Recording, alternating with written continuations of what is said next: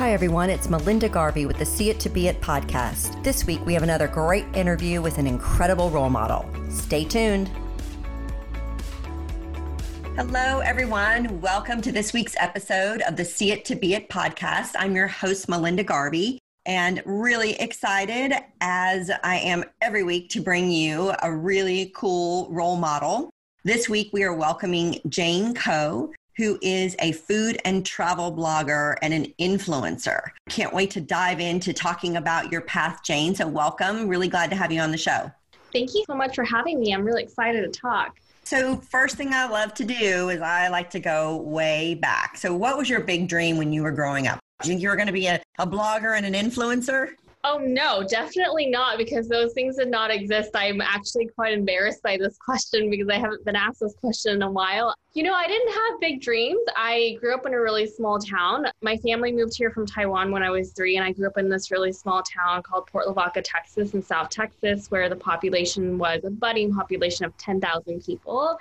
And I had quite a sheltered childhood, only child, small town. And I honestly was just a big bookworm growing up. Didn't have a lot of friends, very shy person. And my biggest aspiration in life was to become a librarian.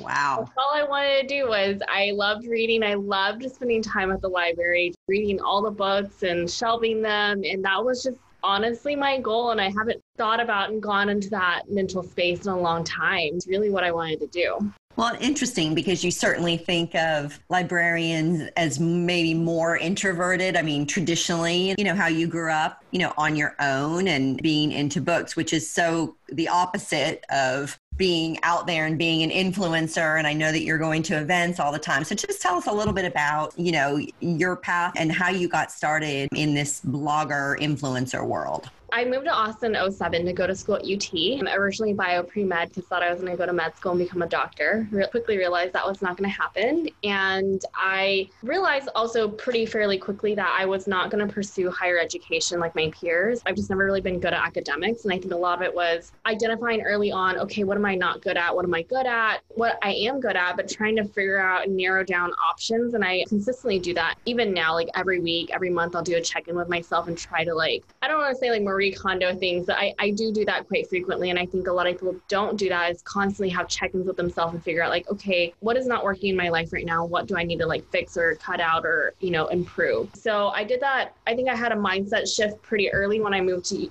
Austin and go to school at UT, seeing so many people were so successful coming from Dallas, Houston, all these big cities, and they were overly prepared for life, and I was very much not. So I started the blog in 2010, and at that time, I was one of the first bloggers in Austin. The term, blogger, influencer was not coined yet. My only thought process at that time was, well, no one else is doing this, and this seems really cool, and it's like a creative outlet that I can pursue, even though I don't think I am a very creative person. I think I've become a creative person, but I definitely was not born with creative traits. And I was originally doing the blog on recipes and had absolutely a readership of 0 for 2 years. And then I got a restaurant invite from a local restaurant in town, which for the life of me, I wish I could remember, because I think that was when the seed was planted. Was I got an invitation from a local restaurant that said, hey, would you like to come over and dine? We see you have this food blog. If you want to take pictures, if you want to write a blog about it. And as a college student, I would think I was 22 at that time, it was such a big deal because I was not raised on dining out. My family grew up in a small town, lived frugally. We do, eat out once a year for special occasion, our birthday. And so for me at 22 years old to get a restaurant invite was such a big deal because I was just eating 99-cent chicken nuggets at Wendy's, college student budget, and working 4 part-time jobs every semester. And that was just how it started. I did 1 restaurant, 2 restaurants, and by now, hitting 10 years at the year 2020, I've done hundreds and hundreds of restaurants and shot millions of food photos by this point. But that's how I built my brand, was just starting to storytell and meet with chefs in the kitchen and learn about the aspects of fine dining and their passion of cooking, and just being able to be there and tell their stories. The story was never about me. I'm sheltered, private, shy person, and I'm not sure when the narrative changed from me telling stories about all these chefs and business owners in town to now I think A Taste of Coco is of course very focused on me, but that was not what I had intended.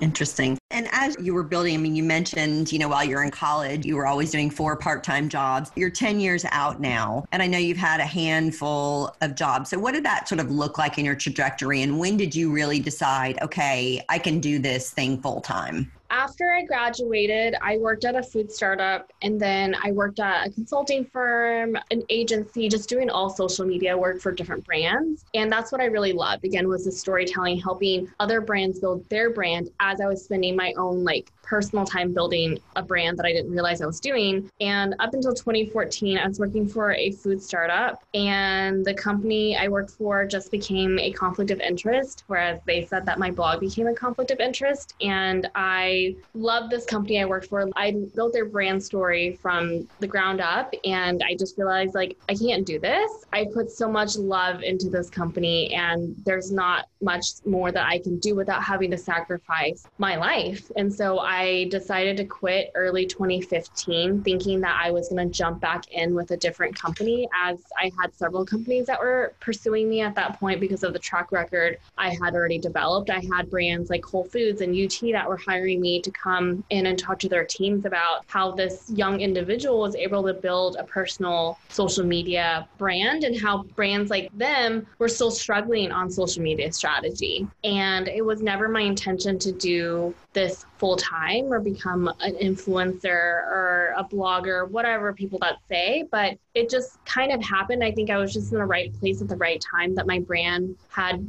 been in the works for 5 years, and I had already built up this brand to the point where when Austin kind of pivoted to becoming a popular city that people wanted to move to from New York City or California, and brands started realizing that shift of, Texas is a really hot market, specifically Austin, and the shift of media consumption is no longer TV and no longer radio and no longer newspapers. I just happened to be there at the right time as more of these brands started wanting to advertise in Austin. I was one of the few options for them to choose from. So since then, I think I've been very fortunate and lucky to be able to be part of a lot of amazing projects. Some of my favorite, I want to say my favorite ones, but the ones I've been blessed to have are IKEA renovated my house, and they featured my home in InStyle magazine, O magazine, flew me to LA, and I filmed a commercial for the Oprah Winfrey Network. She wasn't there. And then I was the face of Miami tourism for a project with New York Times. And that was my first major video project, and probably will be my biggest media project I will ever have. But just things along the way, I feel like I've just been so lucky. What is the word when you hear about, influencers, and it has this sort of different connotations? So what does it mean to you to be an influencer and to be called an influencer? What do you take from that? I definitely have a very different take than I think what the average consumer has, and then versus what the average quote unquote influencer has. So for me, by book definition, it means someone who is able to influence someone else on whatever it is, whether it's restaurant recommendation, travel, technology, anything. Anyone could be, even someone who's a CEO in the tech space is an influencer because other CEOs are following them, or other startup founders want to know how they built their business. That's an influencer. For me, I have really realized the kind of impact a influencer can have. And it's, again, up to the individual. For me, I've really realized the whole point of this whole thing, especially when there's a natural pandemic, when there was Hurricane Harvey that hit Texas 2 years ago, and we had a lot of refugees come to the city. And that was a moment when I just realized I have this platform to rally an audience to come together where we can help these people out.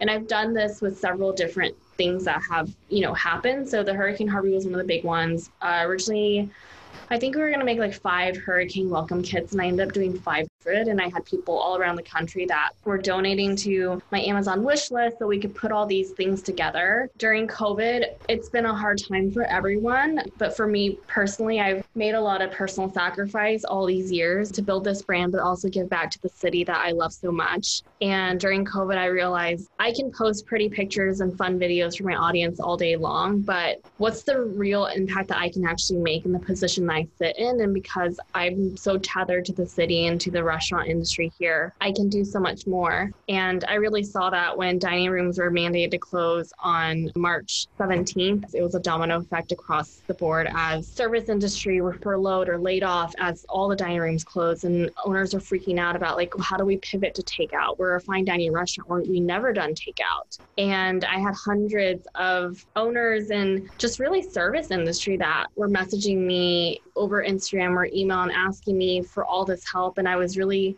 overwhelmed during that time. And I had to pivot within a day. And I worked with my good friend who runs Milk Collective, which is an amazing restaurant publicist here in town, to launch 100 for Hospitality, where we ended up raising $15,000 and donating 100% of that back into the restaurant economy, while being able to provide 4,000 meals for 800 service industry people that signed up with that. I think for me, the quote I've been sitting with this year is, what is it? I always get it mixed up. It's like, with great power comes great responsibility, which I know is completely quote that quote. But for me, I really realized that is, again, I can do the pretty photos. I can sit pretty. I can wear pretty outfits, wear my hat, go to pretty destinations and shoot these fun videos, which I will always do those. I love doing those. But when there's a pandemic, I think for anyone who is in the social media space, think about the kind of impact that you can have and what kind of voice that you can lead with.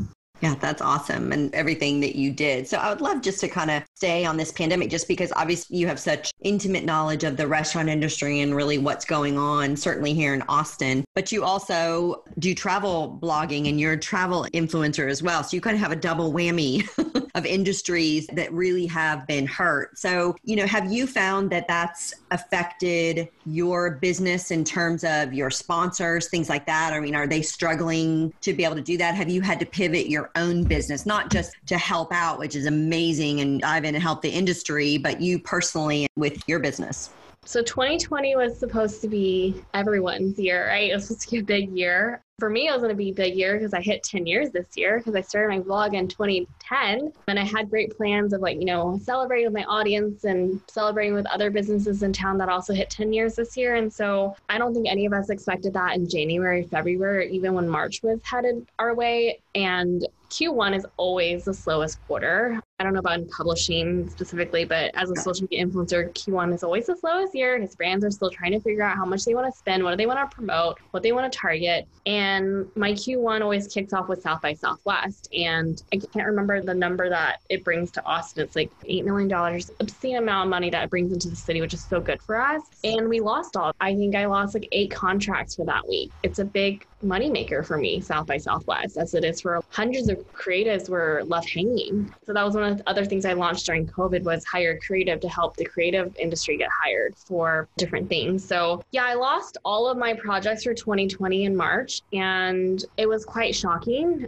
But I think that my head was so buried in the city because at that time, I just could feel all the hurt that was happening around me. And I think that's just because I'm so entwined with my audience and my community. And I had people messaging me saying like, I have like thousands of dollars in medical bills and I had South by Southwest coming up. We were booked for all these gigs and now it's gone. Like, can you help me? Or what can I do? Like, do you know anyone else that's hiring right now? And I think just seeing all this, yeah, it was hard. I'm signed with a talent agency, which I've talked about in other interviews. And at that time I called my manager and I was like, we still have these projects. I think I want to donate part of my revenue to some things. And she was like, are you sure? And I was just like, I don't know. I just don't know what I should be doing right now. I feel like I just want to help out the city, but I'm not sure. And then within a day, we lost all of our projects. So then I was like, well, that's not going to happen either. And I had to really think about okay, what am I going to do this year? And I think people didn't realize that because from a social influencer perspective, you still have to live this life online, right? And I was still trying to get people to order takeout. And it was just a really rough time because everyone was hurting. And it was just anything you said ruined someone's mood.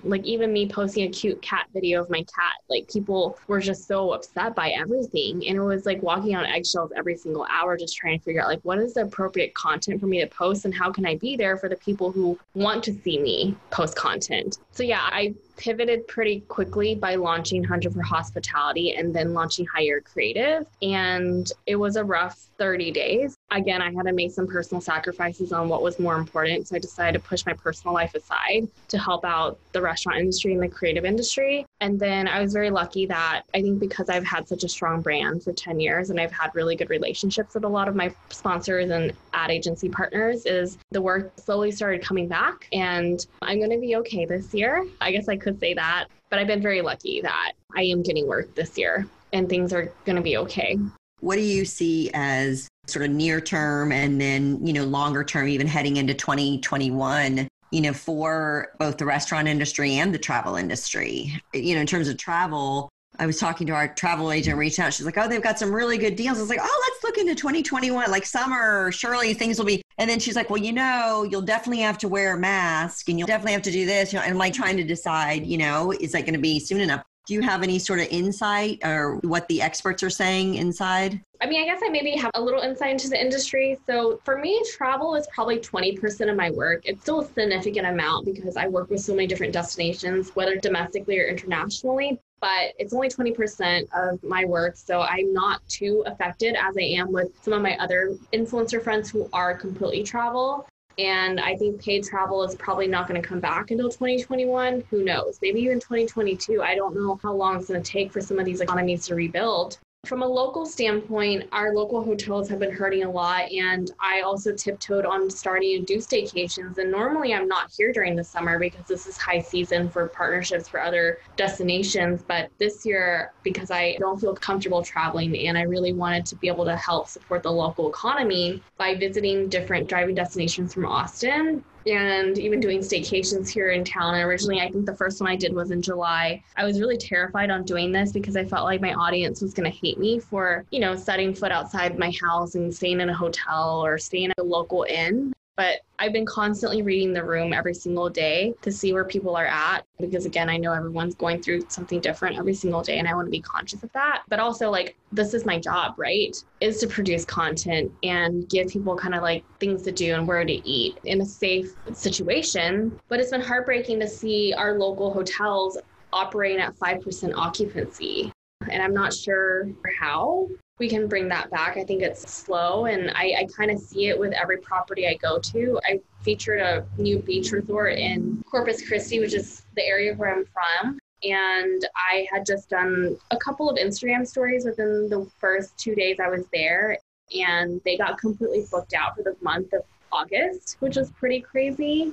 I've done several other stays at some of the other local properties, and they've been just kind of over the moon and just so thankful. Oh my gosh, we immediately saw an uptick in reservations, or we immediately saw hundreds of new followers on Instagram. And for me, I also have to be conscious of how many places am I staying at? Because I also need to be aware of my own safety, right? And the safety of other people that are with me, including a blogger companion or a photographer I might have to bring with me. But in regards to the travel industry, I think it's going to take till 2021 or 2022 for paid travel to come back. And when I say paid travel, I mean sponsored travel for media. Definitely, yeah. It looks like it's a much longer trajectory, of course, than anyone ever even thought was possible, for sure. Just kind of flipping back to just some general advice as we kind of close up here, is if you were giving advice to someone who wanted to start their own blog or wanted to be an influencer, what would be some top pieces of advice that you would give them? And I get this question a lot from people who want to do this because it looks easy and it looks fun. And it looks like you make a lot of money. And I constantly remind people social media is actually quite toxic.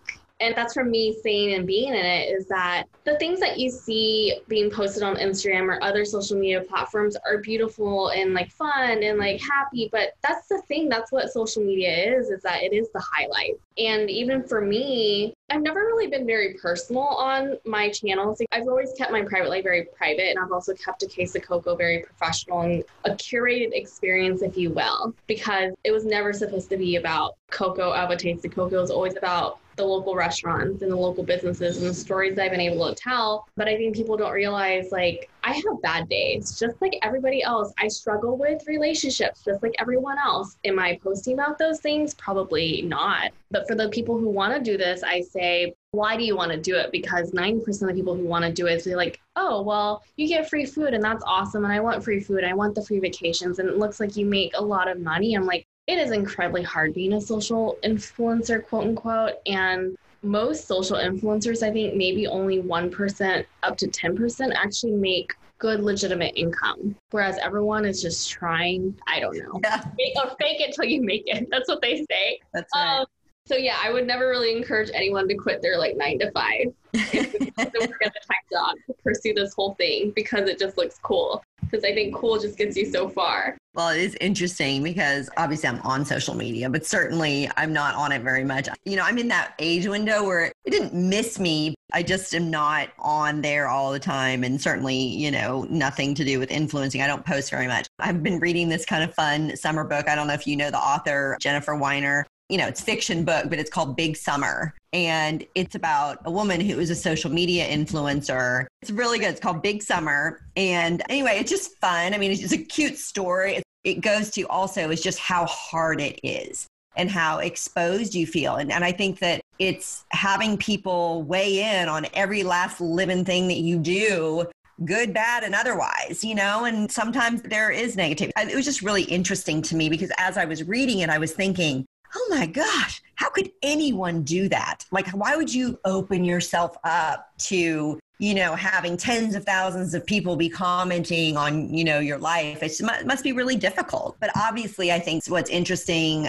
certainly just about, I've watched here locally because I'm also from Austin, just what you've done. And I think your give back to the community and the fact that you did these staycations and then immediately they had booking shows that high level of trust that your followers have in you. So yeah, it's very, interesting lifestyle. So what's in your future? What's next for Jane Coe? I would also love to know because I'm a very type A, want to know everything, schedules everything out, has to-do list of to-do list. Honestly, I've been taking some personal time. It's weird because I never take personal time. I don't have that many people in my life, and I think I just never allocated time for that. So I've been doing that for the last couple of weeks. I honestly have been in such a great mental state, like waking up early, going for runs. And I feel like people who follow me are just like, what is going on? Like, you just seem so happy. Like, I'm just like, I don't know, I'm living life right now. And I feel like life is so good. And I've been able to take this time and finally look back and be like, wow, look at this thing you built the last 10 years. And you totally deserve that. And you should reward yourself for that. And it's okay to live a little. And I think it's a lot of like, okay, well, I've felt kind of selfish the last couple of weeks, which is completely not appropriate, is that because my priority has always been the city and the restaurants and the businesses and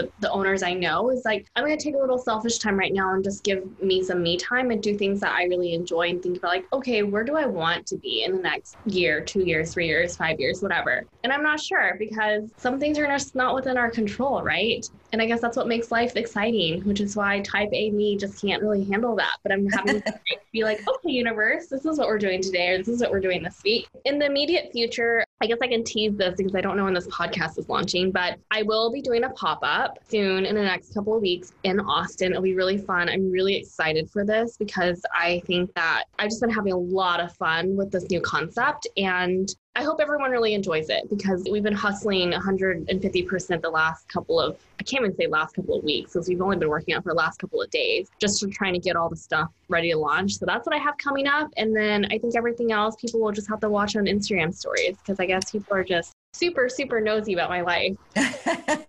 Where can all the super nosy people find you on Instagram and on social media? It is at A Taste of Coco, and that's KOKO. Awesome. Well, Jane, thank you so much. And thank you for sharing so openly about your path and your trajectory and what you're doing and also the ups and downs. I really appreciate your candor and thank you for all you're doing for the city of Austin because I've watched it for years and I know that that's not just during COVID. You've always been someone who gives back. So congratulations to you because using that influence for good, I think is why you've been so successful. So thank you for being on the show and we will, of course, be watching what you do next. Thank you.